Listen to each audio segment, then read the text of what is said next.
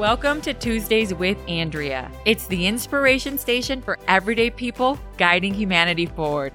I'm your host, Andrea Rios McMillan, and every week I pursue conversations that matter with people who can relate to the common struggles we all face.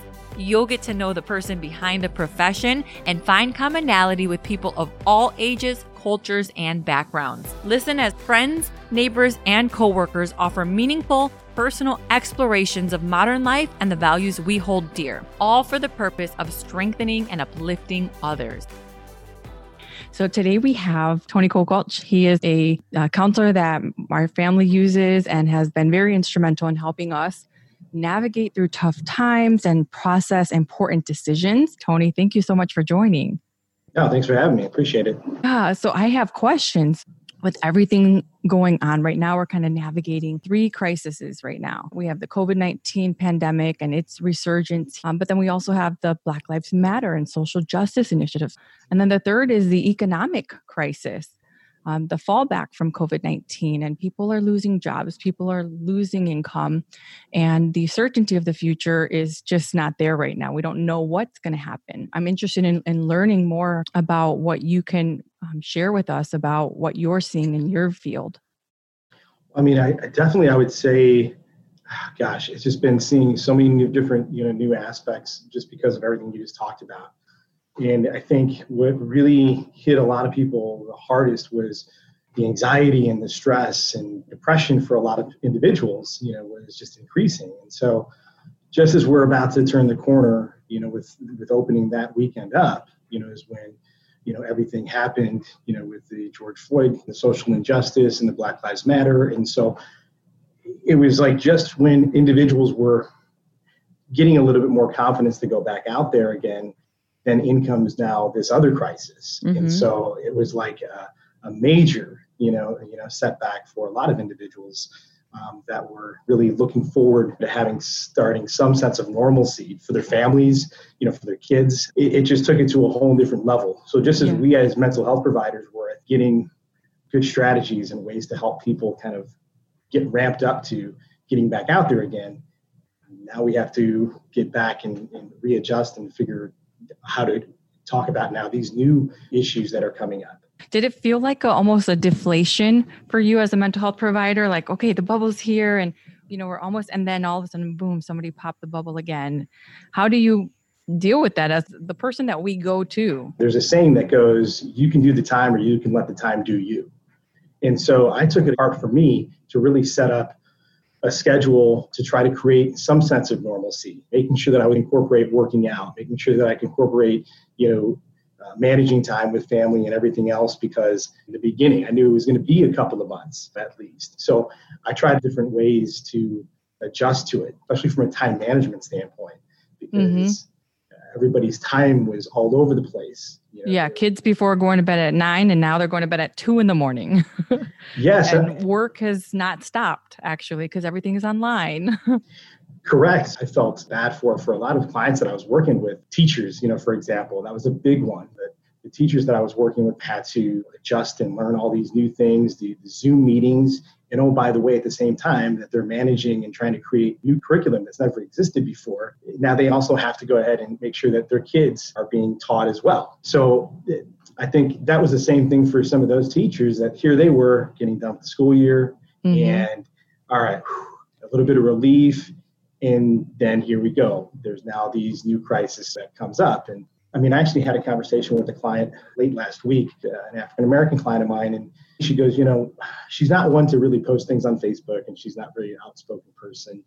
But what hurt her the most was what she had pointed out to me was kind of eye-opening was, gosh, I have all these friends, they post stuff to me on Facebook. They, ask how my family's doing, how my kids are. But when this happened, with George Floyd and Black Lives Matter, it was like radio silence, and felt very hurt by a lack of friends of hers, regardless of color, but especially some of her white friends that didn't reach out just to see what's going on, just to connect. And she was really hurt by that. So these are just things that in as much as I try to help clients, a lot of times they're educating me as well. Yeah. I'm learning different aspects as well. It's a two-way street, definitely. Do you find that it's harder now to have these discussions with clients? When you're talking about coming in as a family, coming in and seeing me and feeling comfortable, and you feeling comfortable, and John feeling comfortable and connecting, I think that's the best way that we're able to broach some of those barriers and those stigmas. Because when it comes down to it, for me personally, and I think this is the way my clients are, I want help. Mm-hmm. And if you can help me, I don't care what your race is. I don't care what your religion is. I don't care about any of that. If you are a genuine person and I feel like you genuinely care, that's really the thing that matters most to me, because I do care. I've been married going on 15 years now in a couple months, and I've got 2 kids, my daughter 13, Peyton, and Reed, 9. So I care a lot about families and kids. Yeah. And so I'm able to connect with a lot of different ranges in diversity in culture and background. So tell me about your path towards becoming a counselor. Did you always know you want to be a counselor? I was always good at, it seemed like people were drawn to me to talk to me about things. I can especially, remember like I went into like junior high, even in high school, like girls would come to me with their problems or issues. You were the listener. I was the listener. I think there's something about somebody that's empathetic. Like I didn't have this level of insight then, but when you have that level of empathy, I think other people are like drawn to it. And I think even more so in today's day and age, where everybody's like so self-centric, and egotistical, and they're kind of so into themselves. Yeah. That when they're having problems, individuals like myself and so many other people that work with me in my profession, it's like they're just like a moth to a flame. So I think they that find that you component, somehow. they find you. You have that face of like, and you have that face, Andrea. You have the face like, oh my gosh, like I think I would totally talk to you about my problems and issues. You would listen to me. Yeah. Like, well, when I have a problem, I look for people who might know an answer. That's really what this podcast is about. And how do we share more of those people with the world? Because it helps. And I know firsthand it helps. And I think mental health and focusing on the stories that we tell ourselves and the ways that we can change our outcomes simply by looking at a different perspective, or even being educated on minor things like the process of grief, right? If I didn't know the process of grief, I would have thought I was crazy, or my husband was crazy learning about grief cycles and stages. But those are simple things that aren't taught in school. They're not taught in work. It's kind of like a free-for-all unless you have experience of someone who's really well coped and well adjusted and highly, motivated and successful. That's, I think, what we have to do is seek out those people who show glimmers of hope and a better path. Yeah, and I think that's also probably the way I'm able to connect too, because I have worked for everything, to get to this point. My parents were kids, when they had me. They were in high school, just getting out of high school. They both worked. My grandparents raised me during the day while they were working, and grew up on the east side of Joliet. So definitely had no levels of entitlement, at all. And haven't been the strongest or the tallest. So there's always been like this proverbial like chip on my shoulder. Did you have siblings? I had one brother. He's younger. He's 8 years younger than me. So it's a bit of a you're the older. There. Okay. So were you the oldest though? Yes. You are the oldest? Yes. So did you get it harder? Were you kind of the quintessential older child in that way? Oh, definitely. Yeah, absolutely. I think I can see the tears of like how my dad, raised me, to my brother, to my kids. So it's like totally different variations of evolution. Definitely. Growing up, did you have a good relationship with your family though? We had struggles, definitely. It was easy for me once I got my own counseling myself to understand, that dynamic. Being that they're younger parents, of course, they made mistakes. My dad didn't always have the best temperament in the world. And so, it grew up in a very difficult household, at times, both physically and emotionally. But at the same time, like and you hear this all the time, and you hate to make this an excuse, but they were doing the best with what they had. Doesn't mean that it was like good. It's kind of like when I tell clients, hey, just because you accept something doesn't mean you like it. definitely those components there, had me face some anxiety issues and depression issues. That also is something that is very helpful to, especially like my adolescent clients, when I can share with them, yeah, I've had those struggles before. Definitely my anxiety is probably was my number one issue. My mind is always racing around to this date. So to be able to, share what that feels like, it's hard to relate. So if I have a client that they're opening up and talking about having a panic attack, I'll share with them, yes, I get it. The heart feels like it's going to pop out of your chest. You're all tense. Your neck is all tensed up. You're raring to go. You're upset stomach. You're hyperactive. You're sweating. So I get it. And so I think by the upbringing that I had, and at times I wish that some of those things didn't happen, but ultimately, if I didn't have those experiences, then I wouldn't have had those types of feelings of depression, of anxiety, and therefore wouldn't be able to empathize and relate to the clients I work with today. So sometimes the sweet ain't as sweet without the bitter. So that's how I try to look at it.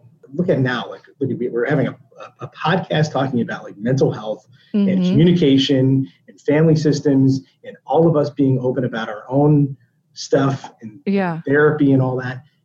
That wasn't happening. No. When we were growing up, yeah. With our parents weren't exposed to that. They didn't have any of those tools whatsoever. And then likewise, we have to figure out how we can help the next generation when I'm still trying to figure out how to stay afloat, right?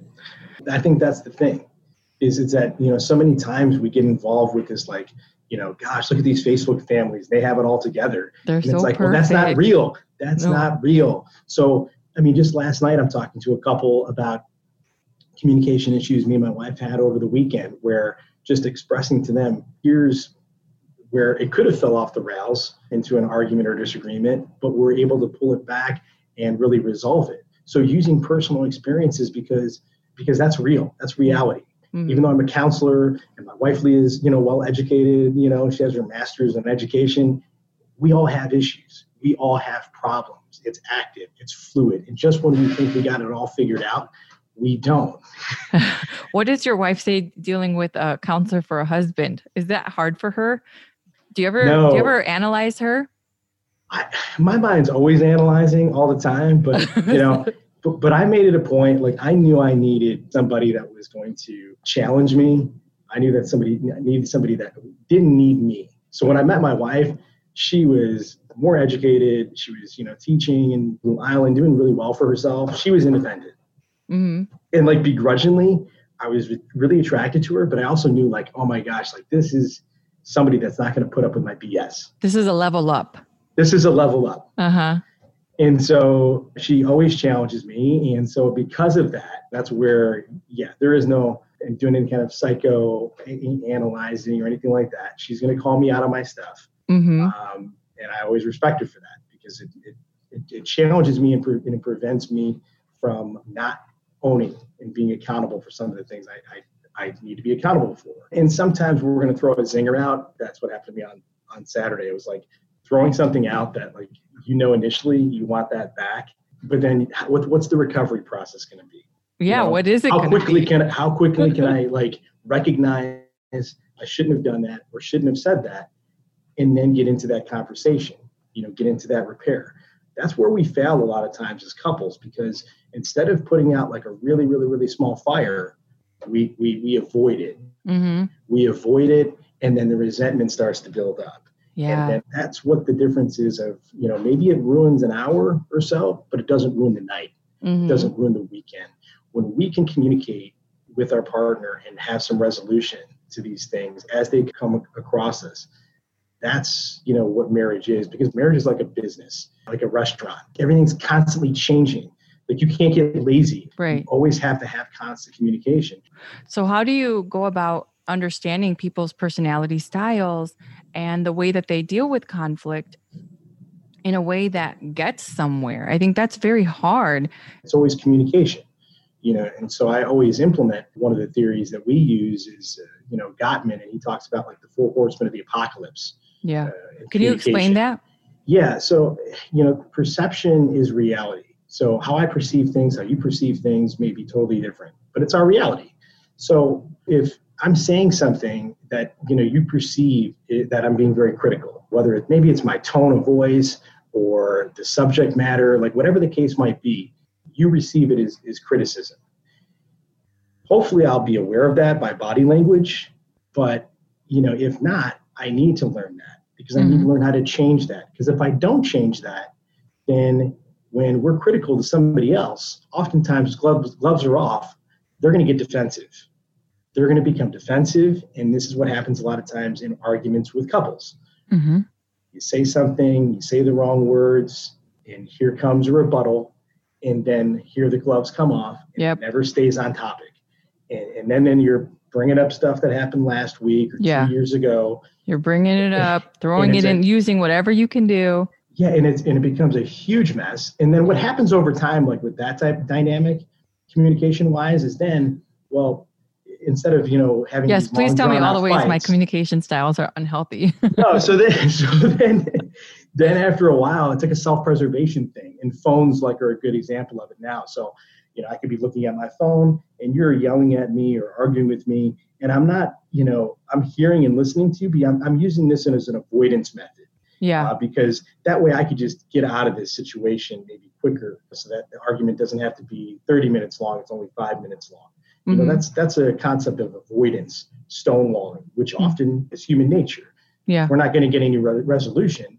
Why get into these heated battles back and forth?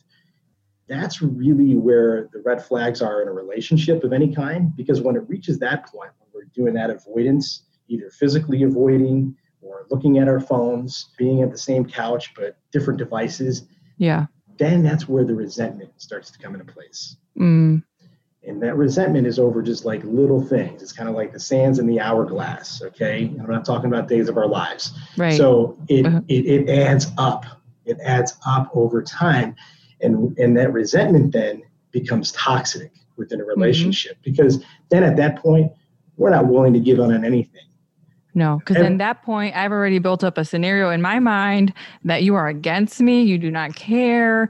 This is where the resentment, I think, it changes. Maybe hardens the heart is the better word, or hardens the mind, but allows no other thought to come in that goes against what I've already decided. Yeah, absolutely. And not only do I use this as an example in marriage counseling, but it's communication within the family. Because a lot of times, and I have to be mindful of this as well, my daughter who's 13, and, things that I might say to her that used to just roll off her back, but, now she's having her own opinions on things. Now she's, watching a lot of different stuff. She's educated on a lot of different things. And so I got to keep in mind, okay, different things that I might say that she might be sensitive to, and how to approach that. And sometimes as parents, we feel like, well, I don't need to do that. It kind of goes back to maybe some of the ways that we were raised. Like, no, this is the way it is. And so you're going to believe what I believe, and try to shove my opinion onto hers, instead of taking a step back. And it's like, hey, you know what?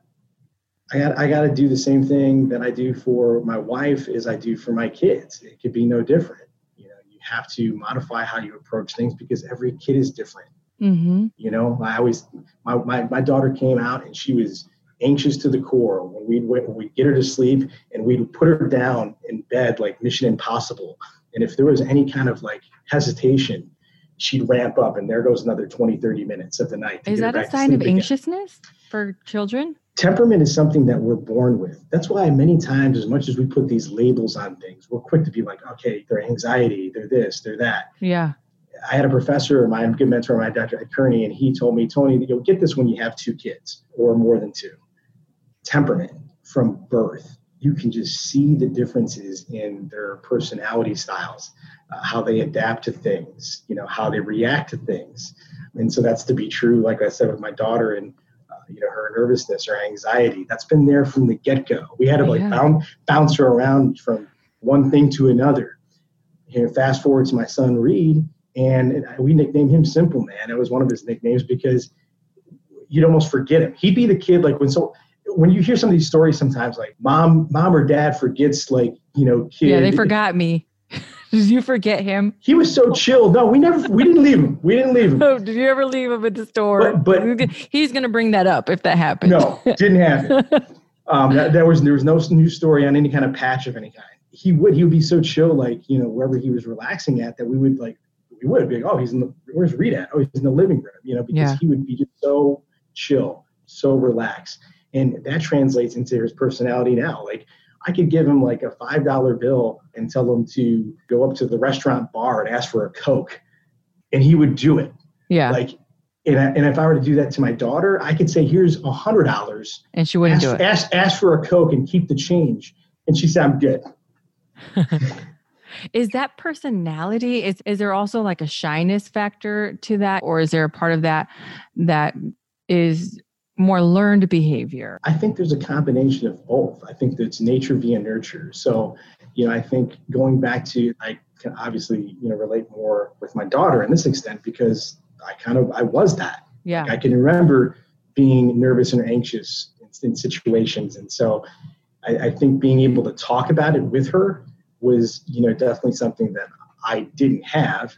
So kind of expressing her or explaining to her or trying to push her out of her comfort zone.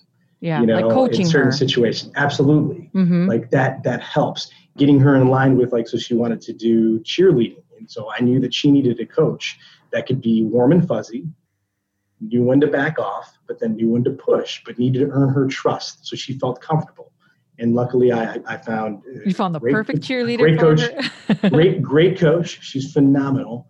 And did private lessons with her, and she was like the tumbling whisperer, because not only did she get my daughter to have like basically very minimal skill set to being able to compete on the cheerleading team this past year. They got 4th in the state out of 19 teams, but to her confidence level, she helped boost her confidence level by like you said, the coaching to her personality style, to her temperament. That's what we have to do, with our kids, which makes it tougher. It makes it much more difficult, because when we grew up, it was, here's the rules. Doesn't matter what your temperament is or what your personality style is. This is the way it's going to be for everybody. We're not going to adapt. We're not catering to anyone. Yeah, it's my way. Okay, so here's the other question I was going to ask you. Is that a generational thing? Is that generational thinking of we're not going to cater to the child? Is that changed forever? Generationally, we've gone from one spectrum to the other. So we've went from authoritarian, which was the my way or the highway. And, there was more corporal punishment. And yes, there was definitely a lot of things that were extreme. And then we went from that to, I think, our generation, because a large part of us were exposed to that, to more of the like permissive type parenting. Even the permissiveness in the schools or the permissiveness in sports. So what does that do? How has that changed this generation of students? Like, what have you seen you're the one who sees these high school students in and out? I think, unfortunately, what that's caused, even though the intent was good, like to give them kind of the warm and fuzzies, but kind of what we were doing was like overcompensating for what we didn't have. And I think what that did is it decreased the resiliency in a lot of kids. Yeah. So one of the main things I encourage parents now, especially for their younger kids, is let them fail. Let them struggle in certain situations that we have some control over, because that helps build that resiliency. And I've always been honest and direct with my kids, sometimes maybe too honest, but I've always told them, even with my son who's in baseball right now on a traveling team, he's got tryouts coming up next week. And I said, hey, listen, nothing's guaranteed. So is he still practicing right now? He is, yes. They're practicing. They had a tournament just this past weekend in Iowa. So, which that was like a breath of fresh air, because their restrictions are limited. It was normal again. Maybe it's normal, and we're outside. Yeah, everybody's outside. Okay, we're being safe. Yeah, these are families that all know each other. But I guess so. I told him, hey, tryouts are next week for the upcoming season. Nothing's guaranteed, and if you're not good enough, you won't make it. Right. And that doesn't mean that you have to quit baseball. But that means you have to try harder if you really want it. That means you have to get off the video game. Absolutely. Yes. Taking those moments to push our kids. There's times where we need to back off. There's times where we need to stroke. There's times where we need to slap.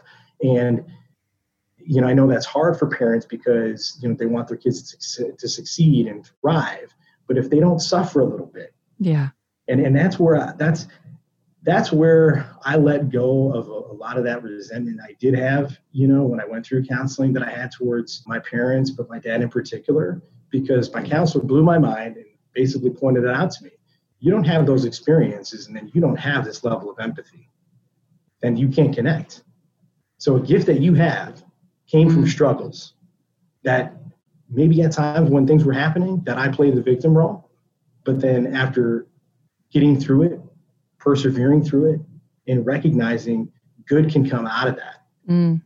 So by no means am I saying, hey, let's go back to like beating our kids. No, okay? yeah. No, but needing to push them so that they can build up that level of resiliency. Yeah. And what I think the beautiful thing about what you're saying, so when our family went in, it was a hard time.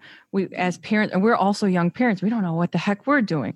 We don't have a lot of strong marriages and experience of people staying married in our family. I grew up with a single mom. He grew up with a single mom. Our dads are gone. We both, at some point, not sure how we're going to make it in this world. And we have another kid, and then 3 boys, and we have such different parenting styles. So when we were working with you, what it allowed me to do was understand how to relate in a different way with my husband and how to understand him better, but then also how to understand his priority with our son, like true and trusting that intention, the value of having other people who understand what you're going through is essential right now. What are some things that we should be mindful of as parents? I think the biggest thing that I can recommend is the need to stay present. Information and everything is so like fluidly changing day by day, week by week, and especially in relationship to COVID, kids reentering school, how school's going to look. And I think to look at it too in depth now, it will give parents and kids like anxiety, whether it's going to elementary school, going to college, because I think there's still so many things that are kind of up in the air. So I don't want to go ahead and tell my kid the CDC guidelines right now of, hey, you're going to have to like be in every other day going to school, and you're going to have to go into like a bus and sit 2 feet away or 6 feet away from somebody. And then you have to have masks on all day, and you can't eat lunch with your friends. I don't even want to go there until I have to go there. Yeah. So it's like worry about something when there's something to worry about. So if and when those times come, then we can have those conversations then. So it's not adding way too much stress onto them. Yeah. So for your 13-year-old, even your son, have you noticed any change or impact on their life through this? Or anything that you're concerned about right now as a dad? One thing that I did throughout this process, and my wife did as well, is we always made sure that we were really touching base with them on a consistent basis, especially my daughter at 13, because she was one that was looking forward to competing for a state opportunity, in track, and that season went away. She had good friends of hers that were supposed to go to state for wrestling, and that same week that everything shut down, she was, much more affected and impacted by it. She's the social butterfly, and between that and sports, it hit her, really hard. Mm-hmm. So it was making it a point to, try to keep people safe at the beginning and do what we were supposed to do in terms of quarantining, which we did strictly. And then in making sure she had those outlets through, talking to her friends through, online or through Snapchat or whatever we could possibly do. And sometimes maybe it was a little bit over of what we would normally do, but we were trying to take that in consideration with everything. She doesn't have the school as an outlet. Social isolation is not a good thing for anyone. Yeah. That's the whole mental health component of it, because nobody wants to talk about that. As far as numbers go, that's a whole different podcast, Andrea. Social isolation. Yes. And depression and anxiety and individuals that didn't even experience levels of anxiety and depression that are at all-time levels and highs, right now. Oh, I'd love to do a follow-up on this. Absolutely. There's all these different phobias. I just talked to a woman today who she's been in her apartment in Chicago. She works out there. She has not really stepped out pretty much at all throughout this whole process because of how much the fears have impacted, her. Still, works from home and gets groceries, everything done. Right. And that makes me wonder what kind of effect this is going to have on us as a whole going forward, right? Well, I think it's when we need to be safely getting out there and socializing and being there with friends, being there with family, being in there, and like I said, safe gatherings, because we need that social component. We need that social connection. I think I've seen too many people even get reliant on Zoom meetings and, oh, this is what I'll do forever. And it's like, well, that's not a healthy thing, especially for people, like myself, like you, my wife, we're all family orientated. We want to be with family. We want to be connected. Yeah.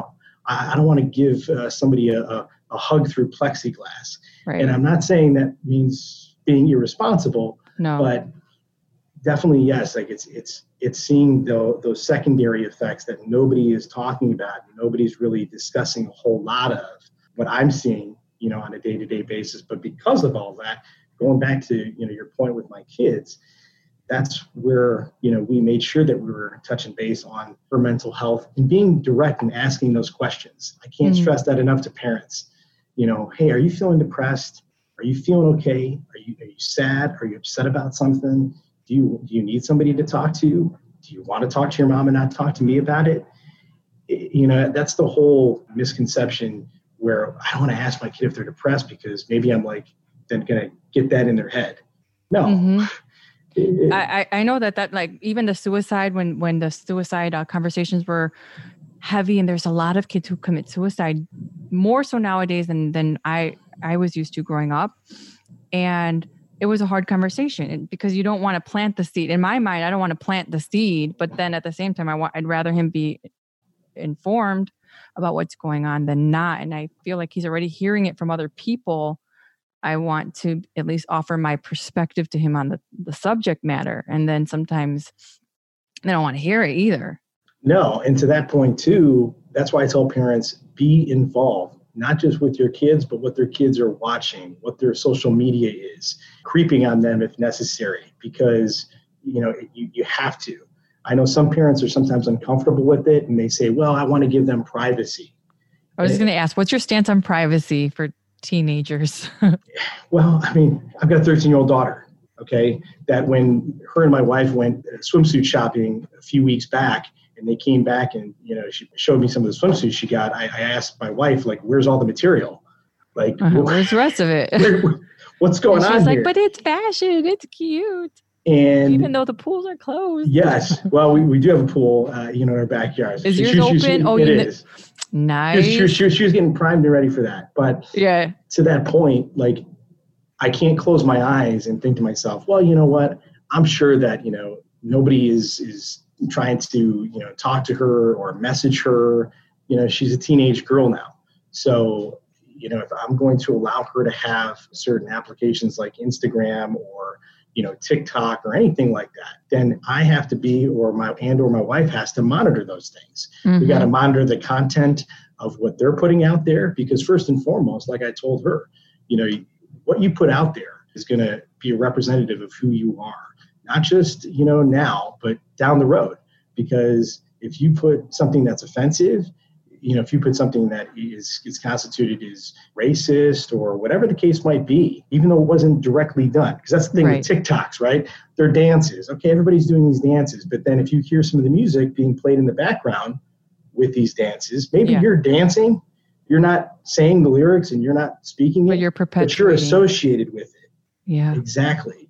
And trying to educate, her and on those types of things, or if you're a part of, some type of group chat, and even though you're not the one that's saying bad stuff about somebody, you got to be away from that group chat, because that's a part of bullying. Mm-hmm. Just because you're not being a part of that conversation, you're a part of that group. You need to get out of it. So online bullying for teens right now, that is their only social interaction right now is online. Mm-hmm. For most teenagers. How do you deal with that? What is the advice for dealing with the social media, the constant consumption and everything else that is accessible via online at kids' fingertips because every kid has a phone now. Yeah, I mean, I think the number one, going back to the privacy point, I think the monitoring thing is the biggest thing.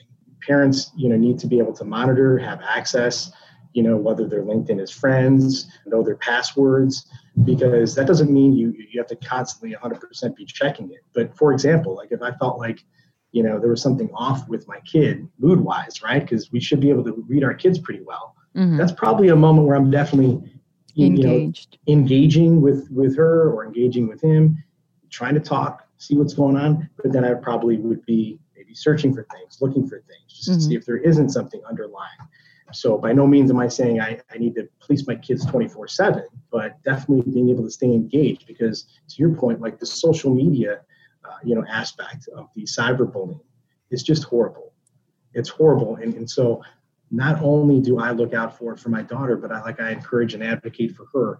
If you see this stuff, whether it's with friends or people please come to me and talk to me about it, or your mom, so we can make sure that if it's something really bad, that we can try to help, that friend, or try to reach out to that parent, to let them know what's going on. It seems nowadays, that there's way more division and way more resentment. How do we deal with, even with people we thought we loved or knew or respected? What are those ways to overcome those difficult divides? So with these big topics, you do not text these things. You don't Instagram. You don't Snapchat these things. You don't Facebook these things. You pick up a phone, or you go face to face and you have a conversation. Mm-hmm. Because individuals are less likely to be that confrontational or visceral, the same things that they post online. There's no way they're going to do it. Right. Verbally talking to us face to face. And that's the way that we can start having some of those conversations that, yes, that can be difficult, but we can have them face to face and get that person's perspective on it. And so for those that have asked throughout this process, those that felt the need, like, I feel I need to do something, or I feel like I need to say something, I always say it starts in your own backyard. And what do you mean it starts in your own backyard? What do you mean by that? What I mean by that is, take a look at yourself, number one, take a look at your family. Like I talked to somebody yesterday. If you can look in the mirror and say, gosh, I nailed it 100% today as a father, as a husband, like rock that out, perfection. Okay, then maybe you're at a point where you can start judging. I think that we need to look at self-improvement, what we need to do in our own relationships within our own family. And when it comes to these different topics, talk to a friend and don't assume things either. Okay, because let's not make assumptions across the board that everybody has the same opinions or, have the same responses to it. Don't assume. Right. And that's so hard, because that's the first thing that I want to do all the time is assume. What are the questions to ask other than assume? Well, no, I think for the clients I've talked to is just asking, so how have you been impacted by this? How has your life changed? I know we haven't gotten into this before, but I mean, is this something that you have experienced before? How does this trigger you? You tell me your story. You tell me how you're being impacted by it. Because that's been a lot of what hasn't been happening. Nobody listens. Nobody listens. And so whether we're dismissive about that and we're not listening, or I'm not listening to my daughter because she's just a teenager, because she's just 13, that's when there's a breakdown. That's when there's division. And I love how you said that. You said it starts within your own home and not making assumptions and really looking at your own family unit. So as a mom in my family, are we saying, how's your marriage? How are your kids? Has their behavior changed during or throughout this? And to be really conscious of how we're relating from an interpersonal level. And if not, let's focus on that first before we try to go out and save the world. Yes. Right? That's what you're saying. Right? Yes, absolutely. 100%. When I can say that we're up and running and we're in a good spot and everything's going on, like that's fine. But then even when we get to that point, let's not look at saving the world. Let's see what we can do in our community. Let's see what we can do in our, the areas that are around us or our friends. Instead of posting something on Facebook, why don't you pick up the phone and call? Or why don't you have that conversation, with that coworker, whatever the case might be. That's where you can start. You can't start to make any type of difference anywhere until you understand, which is why, going back to why people relate to me, because I get it. I understand. I've been through a lot. I'm more street smart than I am book smart.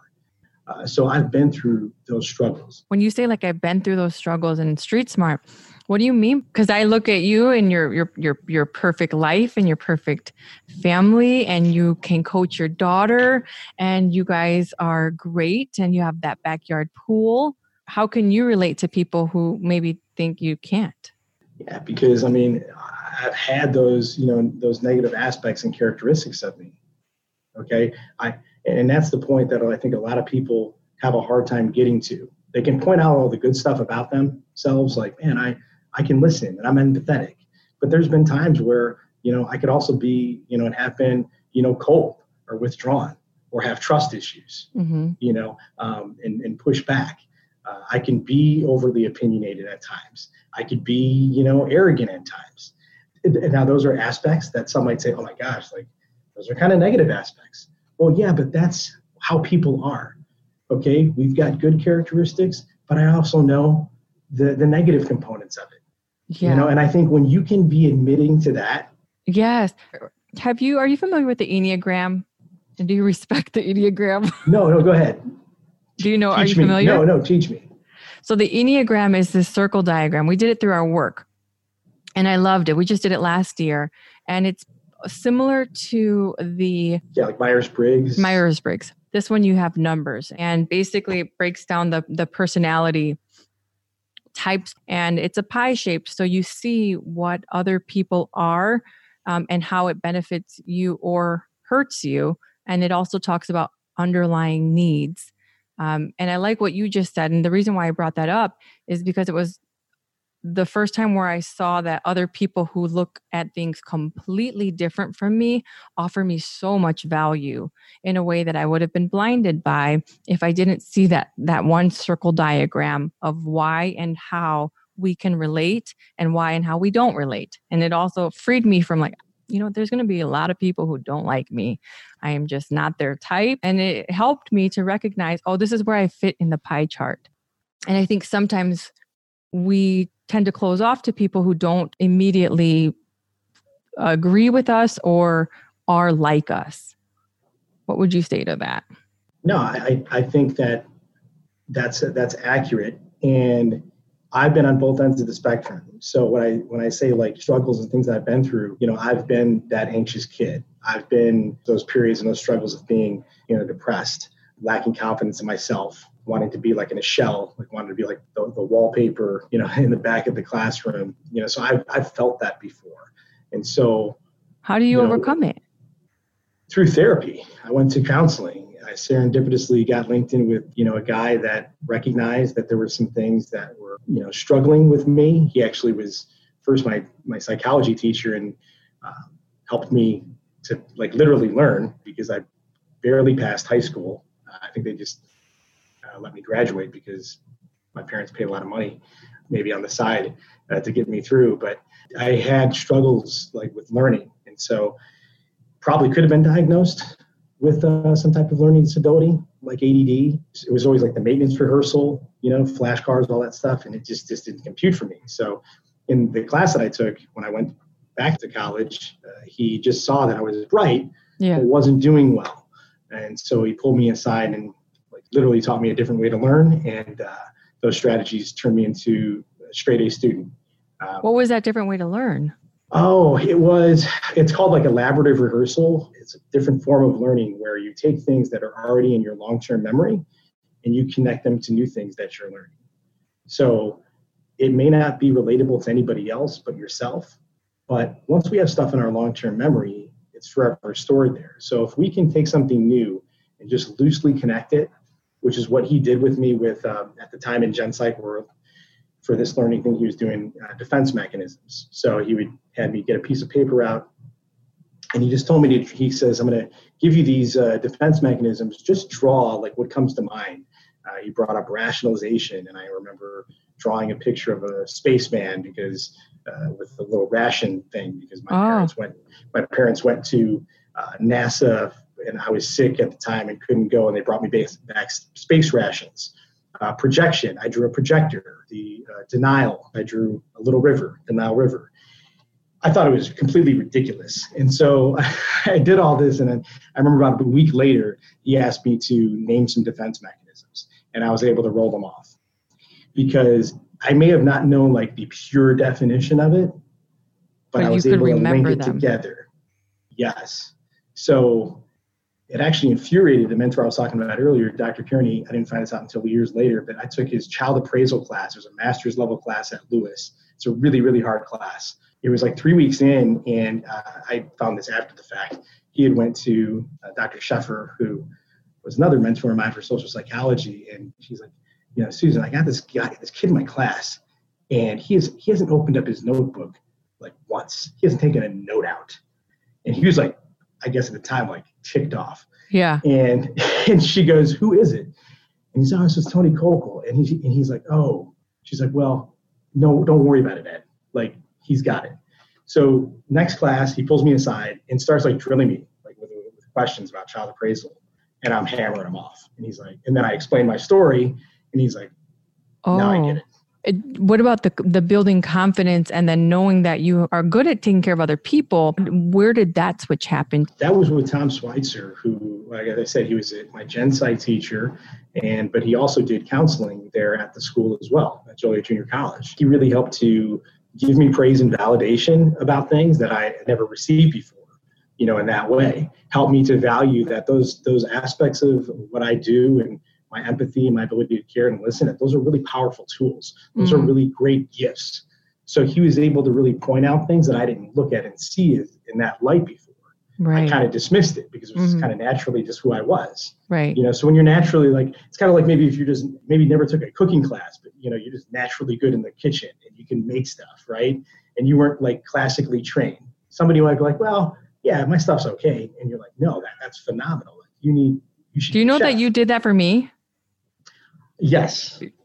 Yes, because I remember we were talking one day. You asked, "What do you want, Andrea?"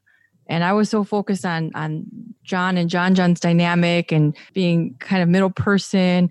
And you're like, "You need to focus on something else. You need something else to focus on." And I'm like, "Well, there's work." You're like, "But what do you want for yourself?" And I said, "Well, I have this idea. I'm thinking about a podcast and I share it with you." And you were the person who was like, "You can do it. It's a great idea.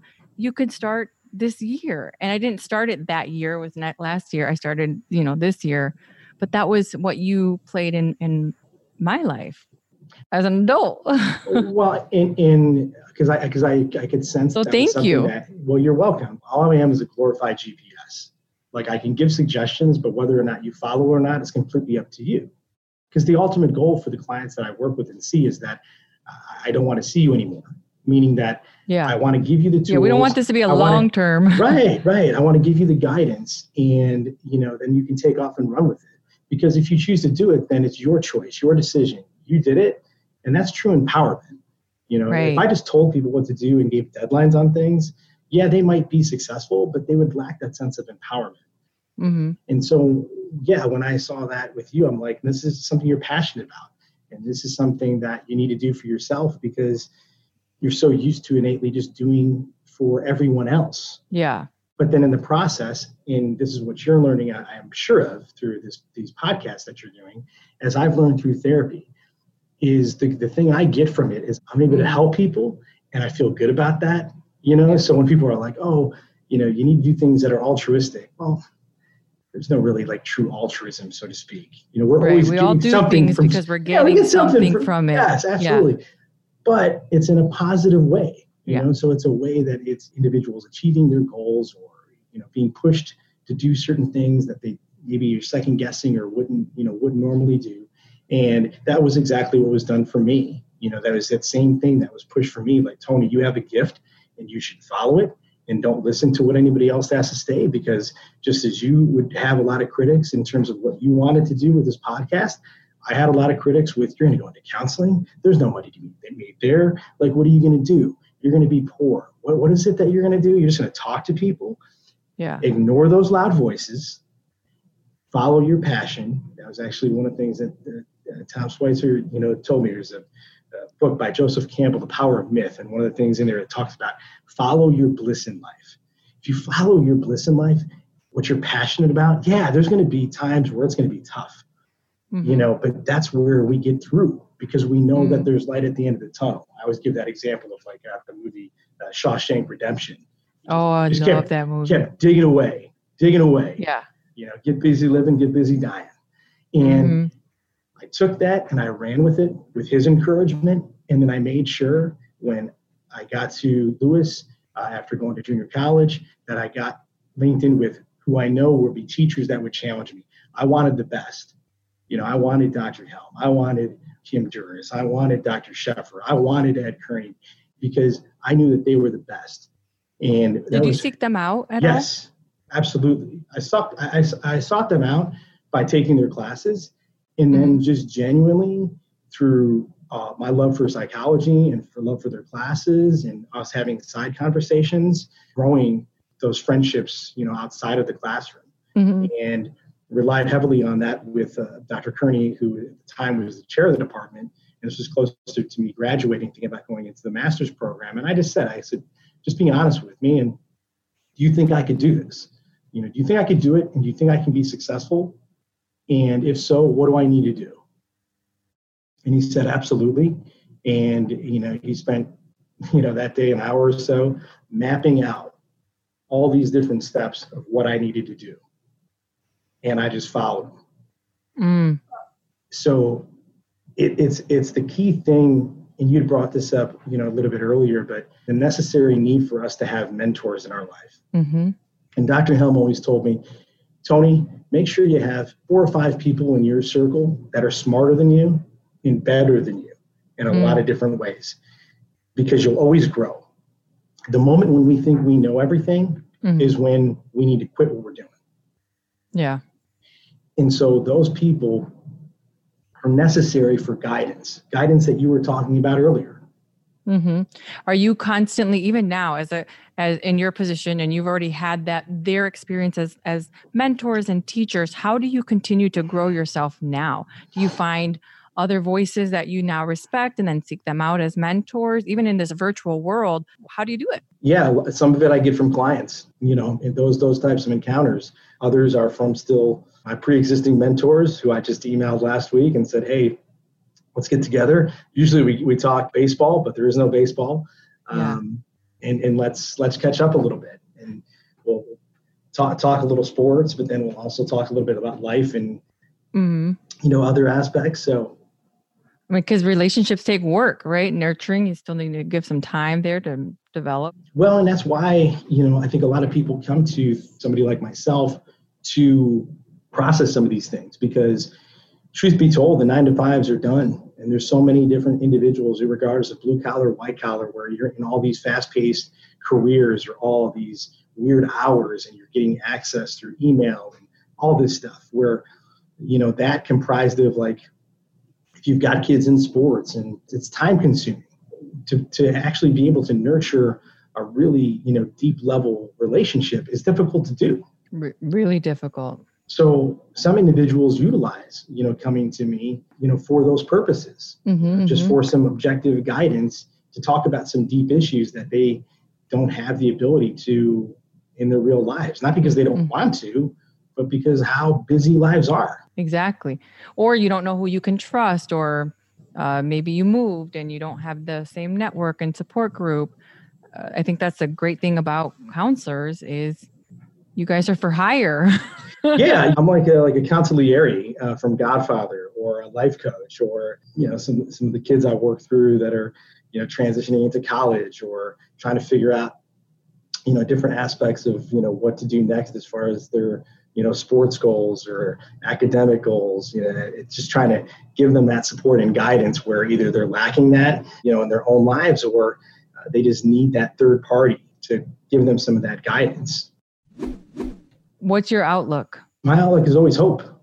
And that's why I share so much with clients about my personal life, because if I can't tell you things that I've been through and how I've made it on the other side, that is the installation of hope. So for me, that's why I always have hope. I always have faith, because I know I've been through worse. And I always go and back. Even despite COVID, Absolutely. we've never seen COVID before. We have never been in this level of divisiveness with Black Lives Matter. And no one has ever lost this amount of job. And technology is going to take over and robots are going to rule us. No, but how do you still have hope? Because it's will. It's will. There's individuals, there's those that do and those that don't. There's thoroughbreds, there's donkeys. And individuals that do have that mindset of keep going. We got to keep pushing through. It might be hard. It might be difficult. But it's not over. It's not over. It is not over. And that's the conversations we need to have. We need to have these positive conversations or just real conversations. And I always go back to a scene in one of the Rocky films where he's talking to his older son and he's telling his son, nobody hits you hard in life. Okay. It's going to knock you down. And then what can you do to persevere through it? You got to get up. You have to get up. You have to push. You have to fight. That's the will of a human. That's the will of man. That's what we have to do. We have to push through. We have to persevere. We know there's a lot of good people out there. Yeah. We have them as friends. We have them in the communities. We have them in families. There's a lot of good people. The world isn't as bad as Twitter, MSNBC, Fox News, CNN. Like, ignore all that. And if we ignore all those things, we see there's a lot of good, that's out there. And so like when you're asking that, yes, of course, 100%. Yes. People have lost the ability to think for themselves. They've relied too heavily on what Facebook tells them or what a Twitter feed feeds to them or who they're following.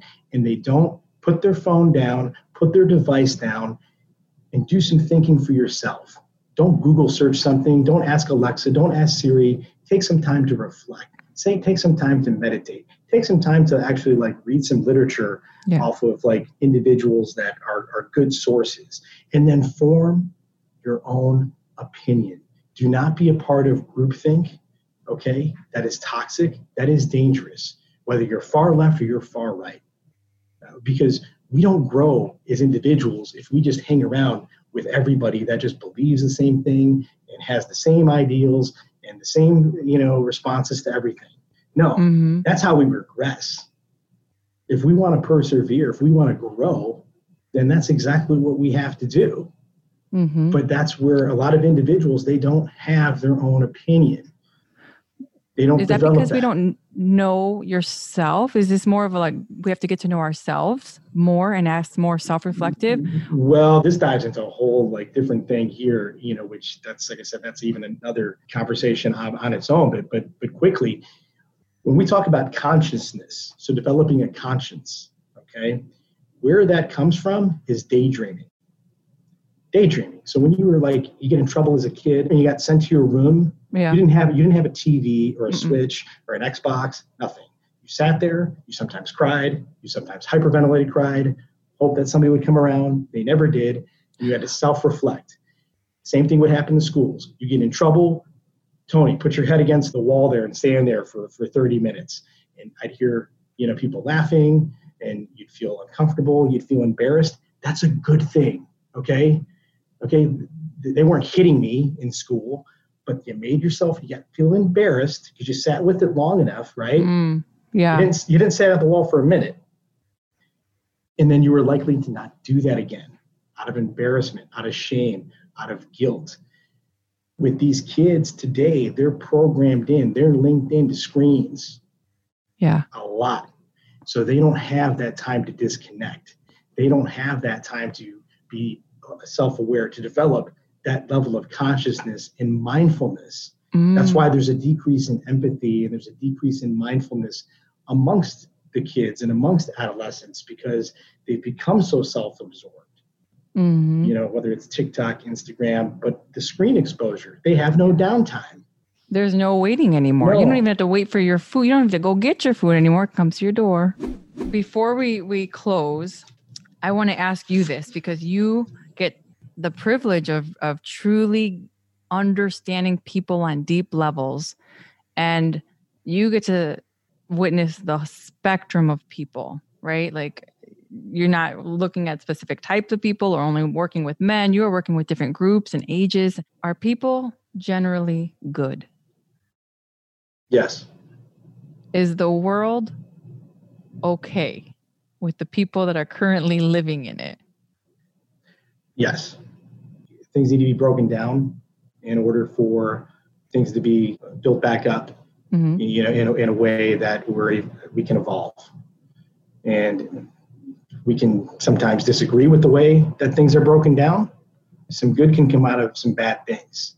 And I think that's what we as a country, communities, and families and friends are going to see through this, in the end. I think there'll be that turning point where we recognize the sweet that comes out of the bitter, and how that's going to make us better people. Well, thank you, Tony. I appreciate you. It's something I think is going to be a good opportunity to get some information out to anybody that listens to it, and that's the whole goal of it. So I just appreciate you having me on. Appreciate you for coming on.